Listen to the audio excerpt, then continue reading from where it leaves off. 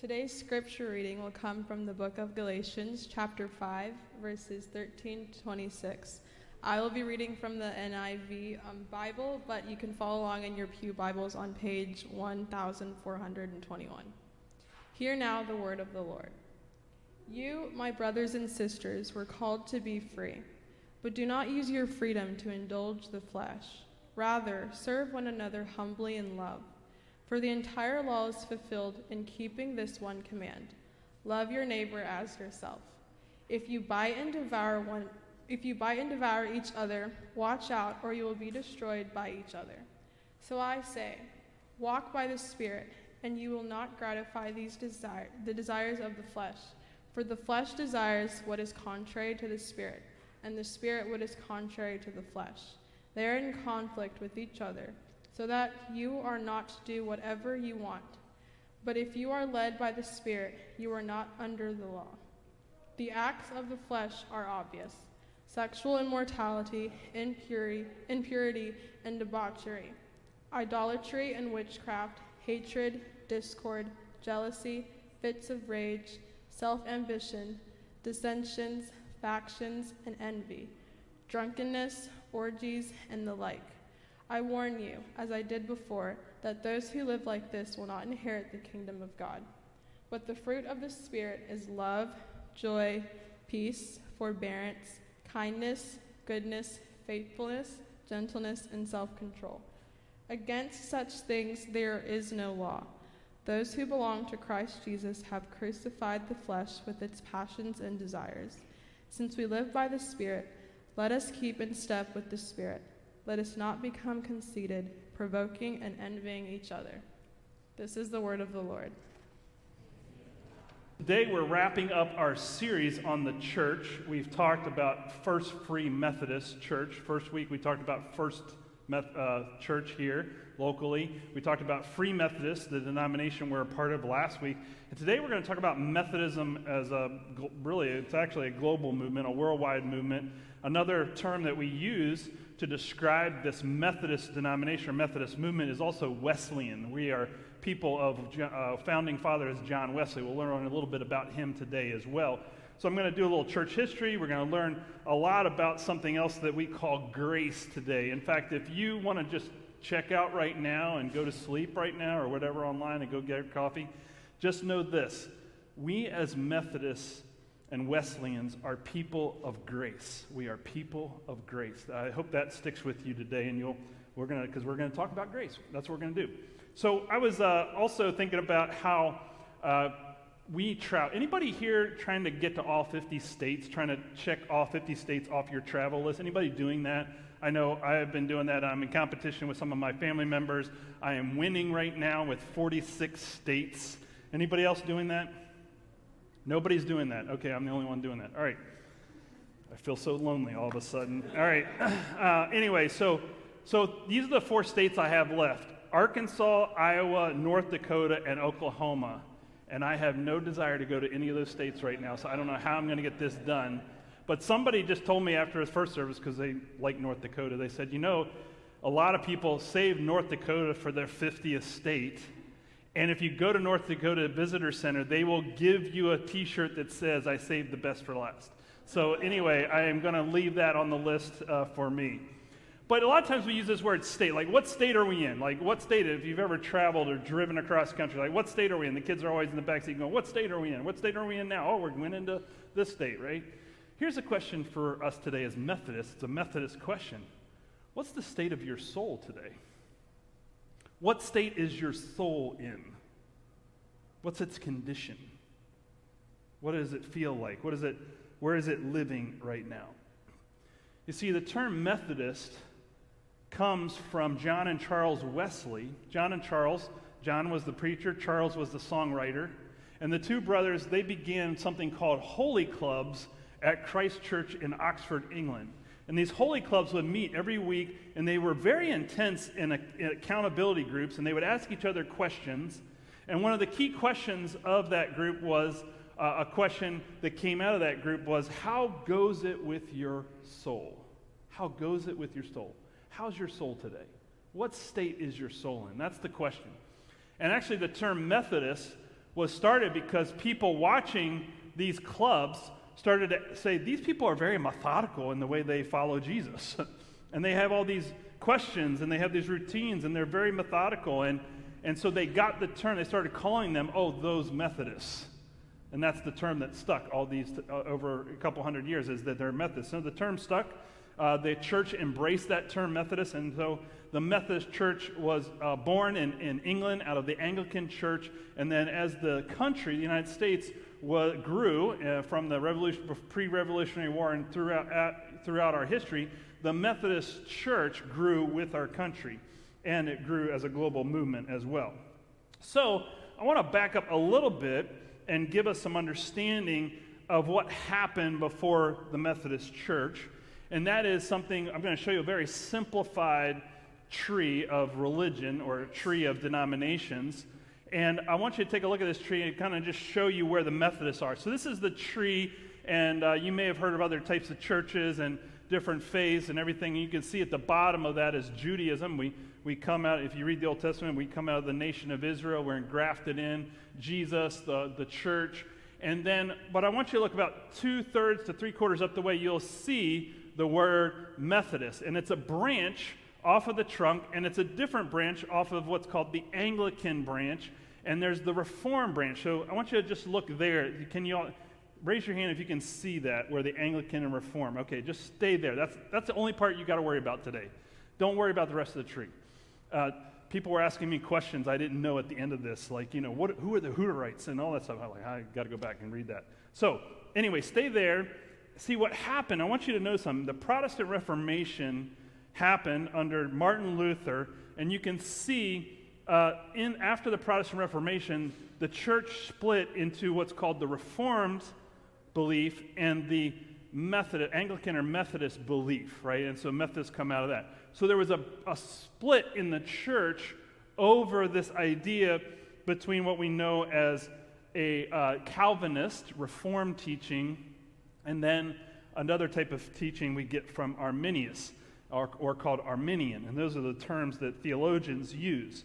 So the reason, another thing about this, just a little tidbit here, the Methodists also, out of the Methodists sprung the Assembly of God Church, the Nazarene Church, some of the Pentecostal churches, as well as the Wesleyan Church. So there's multiple denominations that came out of the Methodist branch later. So, but go back to this little split in the tree, the family tree here, between the Reformed and the Anglican, or what we would call the Arminian and the Reformed movements of the Protestant Reformation. So there was a Calvin, if you're familiar at all with Calvin or John Calvin, or you might hear the term Calvinist. Those are people that believe that people were elect, predestined to be saved by Jesus. And so Jesus' grace and atonement was limited to the people who were elected and predestined to be saved.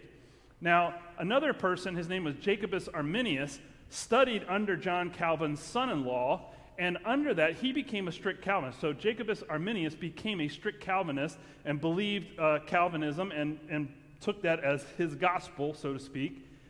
But then he later in life, began to study the book of Romans, which interestingly enough is a book that John Wesley studied as well and had impact in his life. And as he began to study the book of Romans, he began to interpret the book of Romans and read the book of Romans and go, this doesn't line up with Calvinism or Calvinistic belief or Reformed thinking. And so Jacob Arminius came to the conclusion that what was going on here was that God's grace was not limited to just the elect. And the conclusion he came to was that God's grace is available to all people. That God's grace is available to all. And so this began his teaching, and what we understand as the Arminian theological stream of the church.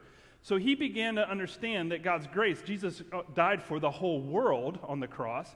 God's grace and love is available to every person on the planet. In fact, it was powerful enough, God's grace is powerful enough to cover the sins of the whole world, if need be. And that part of this, too, was that God would forgive and God would shed grace abroad in a person's heart to anyone who responded to this grace. So if you have ever been to our church before and you come to the communion table, there's something that I often say at the table, that the table is open to how many people? All people. right? God's grace is available to all. This is a very Wesleyan or Methodist thing to be thinking about because of that split between the Reformed and Arminian churches, because we don't believe that God's grace is limited but unlimited, so to speak. And so anyone who responds, in fact, John said, anyone who believes, he gave the right to become children of God, right? That we become a part of God's family when we respond to the grace that is offered to us in Jesus Christ. So, now Wesley talked about God's grace because we're people of grace, and he talked about there were three forms of it that were expressed through the Holy Spirit. So the Holy Spirit is part of the Trinity, but the Holy Spirit would express God's and reveal God's grace to us in three different forms, or three different ways, what we call the three graces. And does anybody remember ever hearing this before? Because I preached once on it before. So I got one hand. Some of you are going, I don't know what he said. You know why you don't remember? The last time we learned about this was March of 2020. So nobody remembers anything that was preached in March 2020. I don't even remember what was said. I had to go back and look it up. So this is a simple way to look at it. So there's what's called what's a big theological term called prevenient grace. Better, easier way to think about that is the grace that prepares us to respond to God. So we believe that the Holy Spirit is actually working in our lives through prevenient grace, nudging us, drawing us, prompting us to respond to God. And I know that some conversations I've had with atheists or agnostics at times feel like, maybe God's preparing you, right? Maybe God, will you listen? Will you respond to God's grace? And sometimes people do, and sometimes, they don't. I've seen people move from being atheist to agnostic just because we've talked about God's grace, and that's a good thing. So, but that's the type of preparation that's moving us along to prepare us to respond to God's grace, and the next part of that grace is the grace that changes us. The term for this, theological term for this is justifying grace. We're justified, we're forgiven our sins, we're put right with God, and as we respond to that grace, we respond to Christ's salvation, and we begin to change. And the Holy Spirit begins to change us. Sometimes it happens instantaneously, and sometimes it happens over a period of time. And so this is different for everybody, but I have seen, and I don't understand how it all works sometimes, but I've actually seen people respond to God's grace, receive God's grace in their life, and change instantly. I mean, I think about people, I've seen drug addicts, people who've been addicted to drugs for years, respond to God's grace, respond to salvation, and they stop doing drugs that moment, and they don't go back. I've seen people who are alcoholics. I remember one young man I prayed with, he responded to God's grace, salvation, and we prayed together, and after we prayed, this guy was mad at everybody in the world. He was mad at his parents. He was a teenager. We're all mad at our parents when we're teenagers. But he was mad at his parents, and he was smoking and cussing and drinking and all that stuff. And after we prayed, it was like he was a different person right in front of me. And he wasn't mad anymore. He wasn't angry anymore. He wasn't upset anymore. He was repenting of all the things that he had done. And then, he stopped. His language changed. His spirit changed. His attitude changed. And I'll never. One of the images I have of him as we're walking out of the building after we had prayed together is that he took the pack of cigarettes out of his jacket and just slam dunked them into the trash can on the way out. And I thought of that image like that's instantaneous change, right? Now, that doesn't happen for everybody. But I'm always curious, like, how is it that at that moment, some of those desires that Paul talked about in Galatians and some of those sins are instantaneously taken away from us? That's a miracle. But then I know not every one of them, not all of them are taken away from us, right? Some of them are left. We still have to struggle with them. And some fleshly desires we struggle with for the rest of our lives. And that's the last part. That's the grace that goes with us, that grows us and helps us to become more mature in our faith. That's called sanctifying grace, or really a simple way to understand is that's the grace that grows us. So begins to work with all those things and helps us to grow spiritually and become more mature, and we do that by God. We still need God's grace. Who here today still needs some grace? Who needs God's grace? I do, right? We all do. We all need that, right? That's a part of what we're needed. It's not just a one-time thing that happens, but it's a weekly, daily, and that's why we come to the communion table every week. because we know we need this grace in our lives. So I want you to just think again. I'm going to go back to the question. What's the state of your soul today? Where are you in response to God's grace today? Are you in that preparation stage? Is that where your soul is? You've been hearing some things from God. You've been hearing God speaking to you. Maybe the Holy Spirit's been prompting you to respond, but you've kind of like ignored it or brushed it off, and that you're not yet ready to cooperate with the Holy Spirit. Or maybe you are in this place where you're ready to receive the grace that will change you. You're ready for that. And then maybe you're at a place where you also are growing, still growing. You need grace because you realize there's still some stuff in your life that's still going on, you're still struggling with, and you need God's grace to be in your life. And you need to reset today to get back to that. So whatever's going on, I want you to know that God's grace is this. John Wesley defined God's grace this way. He translated Romans 5:5 this way. He says, it's the love of God shed abroad in our heart. Right? That's grace. So think about that, how John Wesley actually was listening to the reading of the book of Romans, not the Bible part, but the preface. Martin Luther wrote a preface to the book of Romans, and as he's listening to the preface of the book, the commentary, he says, I felt my heart strangely warm. He was experiencing the love of God shed abroad in his heart. That's what he was experiencing. It was a part of his experience. And I would say this too, our relationship to God is experiential. It's not just all mental. It is experiential. And he was experiencing this love of God. You know, when I got into trouble as a kid, I hate to admit it, but I wasn't a perfect kid, right? I know you guys think that I was perfect because I'm a pastor, but I'm not perfect today. Never was. So here's the thing. My dad, I would get in trouble. Usually it was something like, I lied. I took something I wasn't supposed to take. I ate all the ice cream in the fridge, which happened often. Or, anybody here have a younger sibling? Anybody here an older sibling? Yeah.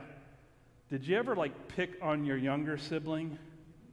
And what did they do? What was their reaction when you did something? Drama, right? Because they knew if they dramatically responded to whatever you did, mom or dad would come running, and guess who got in trouble? The older child, right? So that was me. So it usually was that I got in trouble for picking on my brother. That was typically the reason. So my dad did not use corporal punishment on me, although I wish he had, because the form of punishment he imposed upon me was worse. He would lecture me for 30 minutes, which is maybe why I'm a preacher today. I've got a lot of lectures. So, and he would talk to me about how whatever I did was wrong and how it wasn't helpful and how it was hurting him and just how disappointed he was and then how it was hurting my brother and yada, yada, yada, yada, And I would just spank me, please, just anything. Because I'm staring at the ceiling, staring at the walls, just trying to endure the lecture. But my dad did something. He gave a benediction at every lecture. He didn't call it a benediction, but I call it his benediction. And at the end of every lecture, his benediction went like this. But I want you to know I still love you. I want you to know that, yeah, I'm disappointed. Yes, I wish things were different. I wish you could learn. But I want you to know I still love you, and I'm not going to stop loving you, and I'm always going to be your dad, and that's never going to change, and I'm going to stay a part of your life whether you like it or not. That's grace. That's grace. That's what God says to us in Jesus Christ. That I love you. That's why Jesus was sent into the world, because God loved us. God wasn't waiting for us to get our act together to figure it all out, to change, and then he would love us because we changed. He loved us first. And our response, what is our response to that love? Do we want to change as a part of that? Right? How are we responding? So the other thing that happens when we do respond to God's grace and when God begins to change us is that we also receive the gift of the Holy Spirit. The moment we're justified, the moment we respond to God's grace, the Holy Spirit comes into our lives and begins to change us and begins the process of changing us. And this process is called regeneration. Regeneration. Here's a great way of understanding the regeneration process. It says this: regeneration is a grace-infused soul working with the Holy Spirit. I love that idea that God's grace is infused into our souls. That's the state of our soul. And then the Holy Spirit is coming alongside of us and working with us to regenerate our lives, regenerate us towards spiritual maturity, right? How many of you could use some generation, like regeneration, right? Some energy, some power to regenerate us and help us to grow? Because I don't think I can change or grow without the Holy Spirit, to be honest with you. I can't do it on my own. I don't know if you can, if you've been successful at it, but I have not without the help of the Holy Spirit. So the Holy Spirit comes in and regenerates us. Now the question, though, I always think about this is like, am I cooperating with the Holy Spirit? You know, on the East Coast, my in-laws just got a big, what's called a nor'easter snowstorm, and they were, you know, I don't know, 13 inches of snow, and power lines went down. Power went out for like a week. And this happens frequently on the East Coast. And so there's no power to their house. They had to go stay with my brother-in-law. But this happened so frequently on the East Coast when we lived there that our neighbors were buying backup generators for their houses, like permanent generators that sat outside their house. They would hook into their house. And so if their power went out, which happened more than you would think, the power would go out, and then the backup generator would just automatically switch on, and they'd have power. The fridge ran, the lights ran, and they kept going. And we'd be sitting in the dark next door, you know, waiting for the power to come back on. And I would sit there in the dark and go, maybe we should get a backup generator. But I think about this idea, right? What's a generator do? It provides power to your house. The Holy Spirit is a regenerator. So think about this. Do you have the Holy Spirit as your backup generator or your 24/7 power source? Do you just turn to the Holy Spirit when you need it, like when your own power goes out? Or are you putting or is really the Holy Spirit the 24/7 source of power? Because for the Christian, the Holy Spirit is to be the 24/7 generator, the power source for us, not on backup generator, right? And so I think about how often I put the Holy Spirit on backup. Like, I'll call you in if I need you on this one, right? We ought to be calling in the Holy Spirit every day, inviting the Holy Spirit every day to be at work in us, especially in those difficult situations we find ourselves. So the Holy Spirit wants to regenerate us. And then this leads us, when we respond and we begin this regeneration process, we enter into something we actually learned about last week about our denomination, was we enter into life-giving holiness. That's the grace that grows us, right? This idea of life-giving holiness. Now, the Wesleyans and the Methodists define this as this. This is how we define holiness: to be completely filled with love for God and others. So, is that new for you? By the way, let me just check. Is that a new concept for you today? Okay, good, if it's not. But I realize that sometimes we think of holiness as performance, like perfect performance. We get that idea from the Reformed Church. We get that idea from we have to be perfectly perform and be perfectly holy in our performance towards others or towards God. That's actually coming out of the Reformed stream we talk about, not out of the Arminian stream. The Wesleyan understanding and the Arminian understanding is that our maturity and our growth is reflected in how much we love God and how much we love others. That mature people love God and love others, and they're so full of that love and grace of God that they can't help themselves but love others and love God as well. They're so filled with it. And doesn't that feel more life-giving, not only to us but to others, right? And so this is what we mean by holiness. This is what we mean by spiritual maturity as the Wesleyan Church. So, because we tend to get this perfectionist performance stuff from the Calvinistic stream of faith that sometimes creeps into our churches. creeps into us as well. To do this, though, Paul says in Galatians, two things have to happen for this growth to happen. He says the first thing that needs to happen is we need to put to death. He said crucify. That means put it on a cross and nail it and leave it there. Like crucify, kill it. And we don't like that imagery. But that's what he says. You got to take these desires that we have, these fleshly desires. And here's the thing about our flesh, is that our flesh can lead us astray, not only by the desire, but will lead our minds astray, will lead our hearts astray, will lead our bodies astray. And if we are listening to those fleshly desires, they will reorient us clearly, easily. In fact, we're more prone to that than we think. And so that, without the Holy Spirit, that's how we'll think, that's how we'll be, that's what we'll be. And so Paul says clearly, take those desires, every desire, no matter what they are, whatever desire, he's got a whole list there for you to choose from. Whatever that desire is, surrender it to the Holy Spirit and get rid of it completely, he says. And then he says, he gives the other list, right? He says, here's the fruit of the Spirit. And the fruit of the Spirit is quite the opposite of those fleshly desires that he lists. But here's the fruit.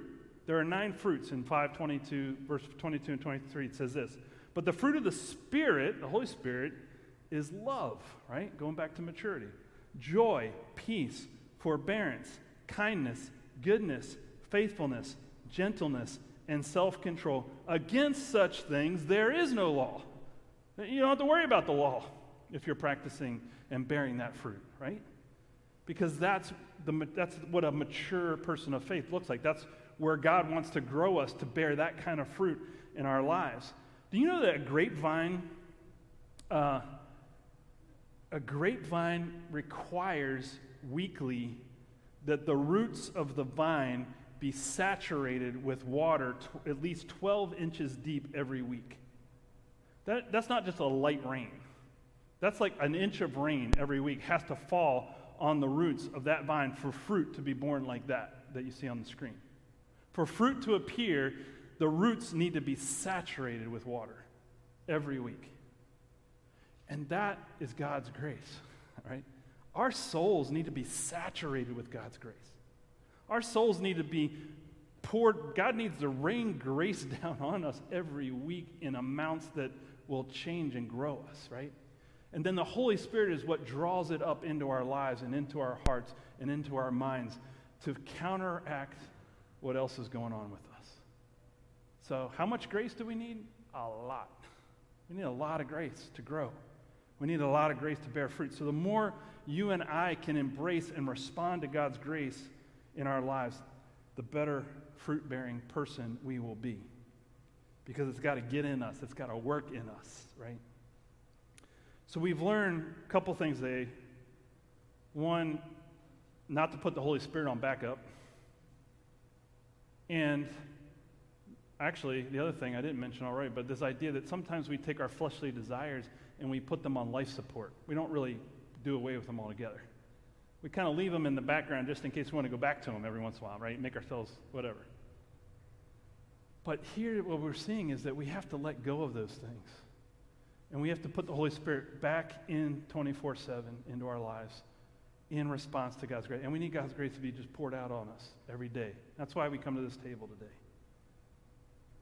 You know, and we have this opportunity because of Jesus. Jesus makes this possible for us. Jesus was sent into the world to love us, to express God's grace and forgiveness to us so that we could change. You know, there was a little boy, he was 9, and he went to the hospital with his sister and his mom and dad, and his sister was 7, and she needed a blood transfusion. And they weren't sure what they were going to do, and she needed a certain type of blood, obviously. And of course, who's usually the best match for you is your sibling. And so the brother had the blood, and they could do the transfusion right away, so the parents talked to the doctor, and he was only 9, so you don't normally do blood transfusions with a 9-year-old, and there's some risk involved. And so they talked to the parents, and the parents went and talked to their son and said, look, you know, you don't have to do this, but if you want to help your sister you could give her some of your blood. And so he thought about it a while, and he pondered it, and he somberly thought, okay, I'll do this.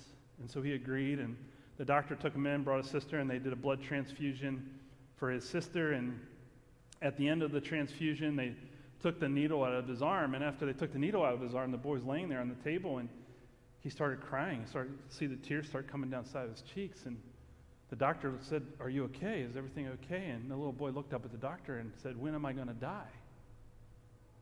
He thought he was going to die because he gave his blood to his sister.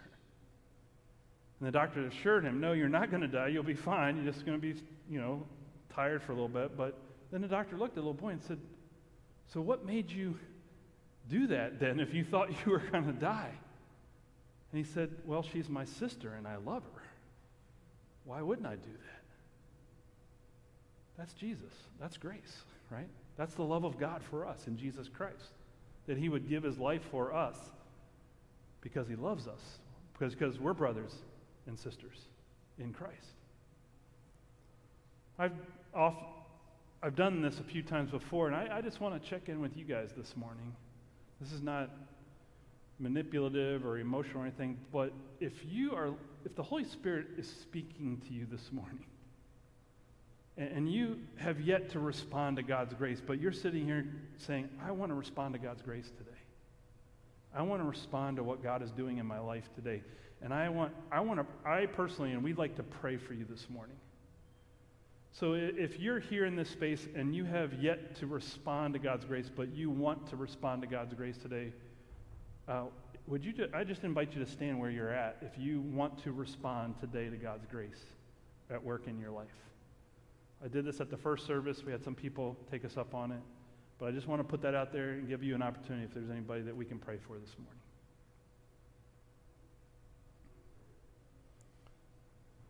Okay. Well, let's pray for all of us. Let's pray. God, we come to you today, and we thank you that your grace is available to us. And you are inviting us to embrace that grace, to receive that grace. And we thank you that your Holy Spirit is working within us today and calling us to be your people, to mature in faith, that your love would be so filled up in our hearts and our souls and our minds that we couldn't help ourselves but love you and love others every day. So pour out your Holy Spirit on us today. And we pray as we come to this table of grace that reminds us of Jesus' blood shed for us and given for us, that it is grace, it is forgiveness for sins, it is healing for brokenness, it is hope for the doubting. And so, Lord, would you pour out your Holy Spirit on these gifts of bread and cup, that they may truly be for us the body and blood of Jesus Christ, so that when we leave here today, we can go be the body of Christ, the grace-filled people of God for you and your kingdom, that we would build your kingdom here by your grace today. So pour out your Holy Spirit on us today in our response to this table. And we pray together today as you've taught us to pray. Our Father, who art in heaven, hallowed be thy name.